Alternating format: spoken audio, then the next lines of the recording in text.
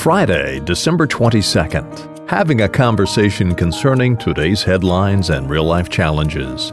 I'm Tom Lamprecht, along with Pastor Harry Reeder. Stay with us as we apply a biblical worldview with gospel solutions to put the issues of today in perspective. Harry, today is our final broadcast prior to Christmas Day 2017. Today I'd like to have a discussion on what is Advent. For many of us, we think, well, it's just sort of a season between Thanksgiving and Christmas Day. Is that all it is? Tom, first of all, let me say something about Christmas because that relates to Advent, obviously, and understanding it. Here's what's happened today. We've got a little Advent because we got a little Christmas. You got this big secular Christmas out there that everybody's committed to. It never fulfills their desires. I mean, everybody thinks, okay, secular Christmas, that is, we can have Christmas without Jesus. We can have Christmas without God's glory. We'll have a, quote, secular Christmas, and we'll invent mythologies about made-up people that are actually going to do something for you, that know when you've been sleeping and know when you've been awake, etc., etc. And we do all of that, and it never fills the bill. We always think, there's going to be some party, there's going to be some experience at Christmas, there's going to be some nostalgic moment at Christmas, there's going to be some gift that I get or gift that I give. And then Christmas Day comes and the head is empty from the parties, the boxes are empty. Now you got to put it all back up and you say, oh my goodness, it's Ecclesiastes, all is vanity. Actually, this is just empty, just not there. What does the world do with their secular Christmas? Well, they say, hey, the problem isn't what our world and life view. The problem isn't what Christmas is now representing to us. The problem is we didn't start early enough. So let's start in November. By the way, now let's start in October. I saw Christmas stuff out before a pumpkin came out for Halloween. And then I know what, the gifts didn't matter because we didn't get a big enough gift. I tell you, let's get bigger gifts. Let's spend more money on gifts. That's what'll do it. It'll always be empty. But there's another Christmas, and it's a sacred Christmas, and that Christmas is the celebration that God has come. Emmanuel, God with us.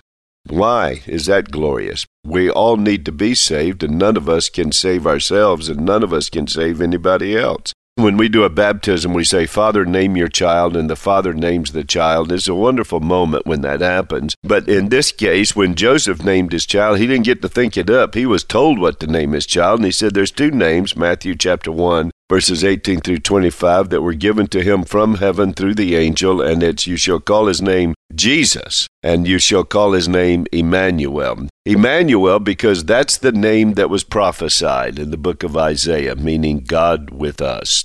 Here is God humbling himself, not by subtraction. He doesn't cease his deity, but by addition. He takes upon himself humanity. Because God humbles himself, he now comes to be with us, to be one of us, in order to take our place before the judgment seat of God, and then give us the place that he deserved, which is the place of glory. I've always thought it's interesting. There was no room for him in the inn, but he made room for us in heaven. There was no place for him, but he took our place so that we could have a place. And that's a glorious, wonderful Christmas. By the way, the Bible ties the fact that Jesus came, the grace of God has appeared, bringing salvation. Jesus came to save sinners, and that's what's glorious, Emmanuel, God with us, because God came to be one of us, to be able to save us. And now we've got this glorious truth which makes sense of Yeshua,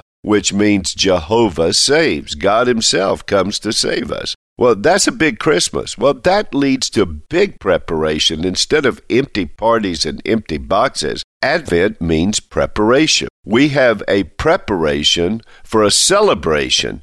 God came to save us, and that will come to a consummation.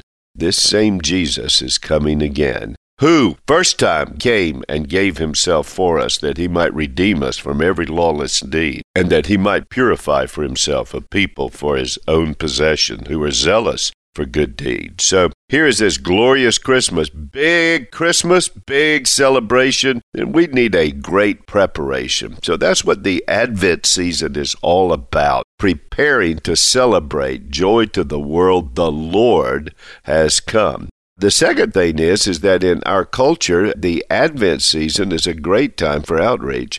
We have our big Briarwood Christmas Festival where we have the ballet and the orchestra, and I get the opportunity of the connecting tissue of the gospel. People are coming to hear this vocal excellence as the chancel choir and the chapel choir. Orchestra, I tell you, this year I just said, Jesus, I went back to my old Star Trek days. I just said, Jesus, beam me up. Can't get any better than this. My, oh my. I couldn't even go to sleep that night. I was so filled with joy. And then, of course, we have our fourth Sunday of Advent, which are carols and lessons, and then Christmas Eve services where people come in and we make a wonderful time of worship and praise for a 1-hour service. And then we end with a Christmas Eve communion. Why?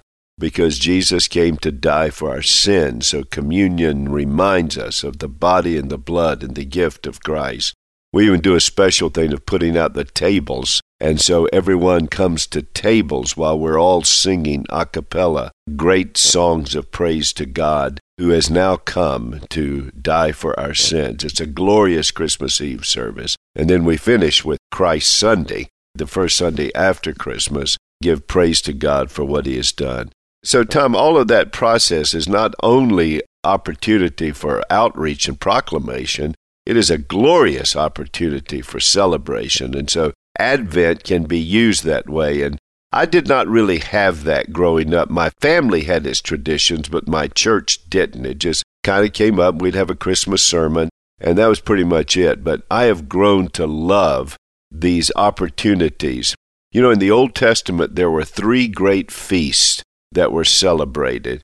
And in the New Testament, early believers, I think, very intentionally mirrored that by taking the birth of Christ and the death and resurrection of Christ, Easter, the birth of Christ, Christmas, the death and resurrection of Christ, Easter, and the Ascension and Pentecost season. They took those 3 seasons and made them a great emphasis as a church, because we not only need to fast, we also need seasons of feasting. And our feasting isn't so much the food that we prepare, but the Jesus whom we celebrate.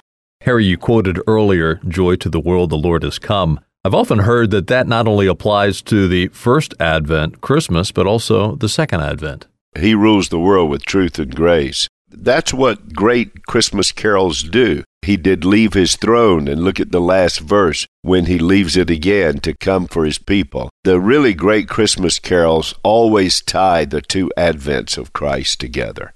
Well, Harry, have a great Christmas with you and your family, and we do wish our listeners a very blessed Christmas, and we look forward to Christmas Day. We will have a special Christmas broadcast next Monday. And Tom, if I could say to everyone, here's what's really interesting. The people that think the nostalgia of family and gift-giving and celebrations during the Christmas season without Christ are always disappointed, and it's always empty. But what's interesting, when Christ is Christmas, number 1, the day after Christmas is another Christmas day. It's always Christmas for us. And the second thing is this: our celebrations, our gift-giving, and our experiences and memories actually do become joyous because we haven't idolized them. We have used them because our praise and glory and confidence and trust is in the God who came to save us. Praise His name and joy to the world.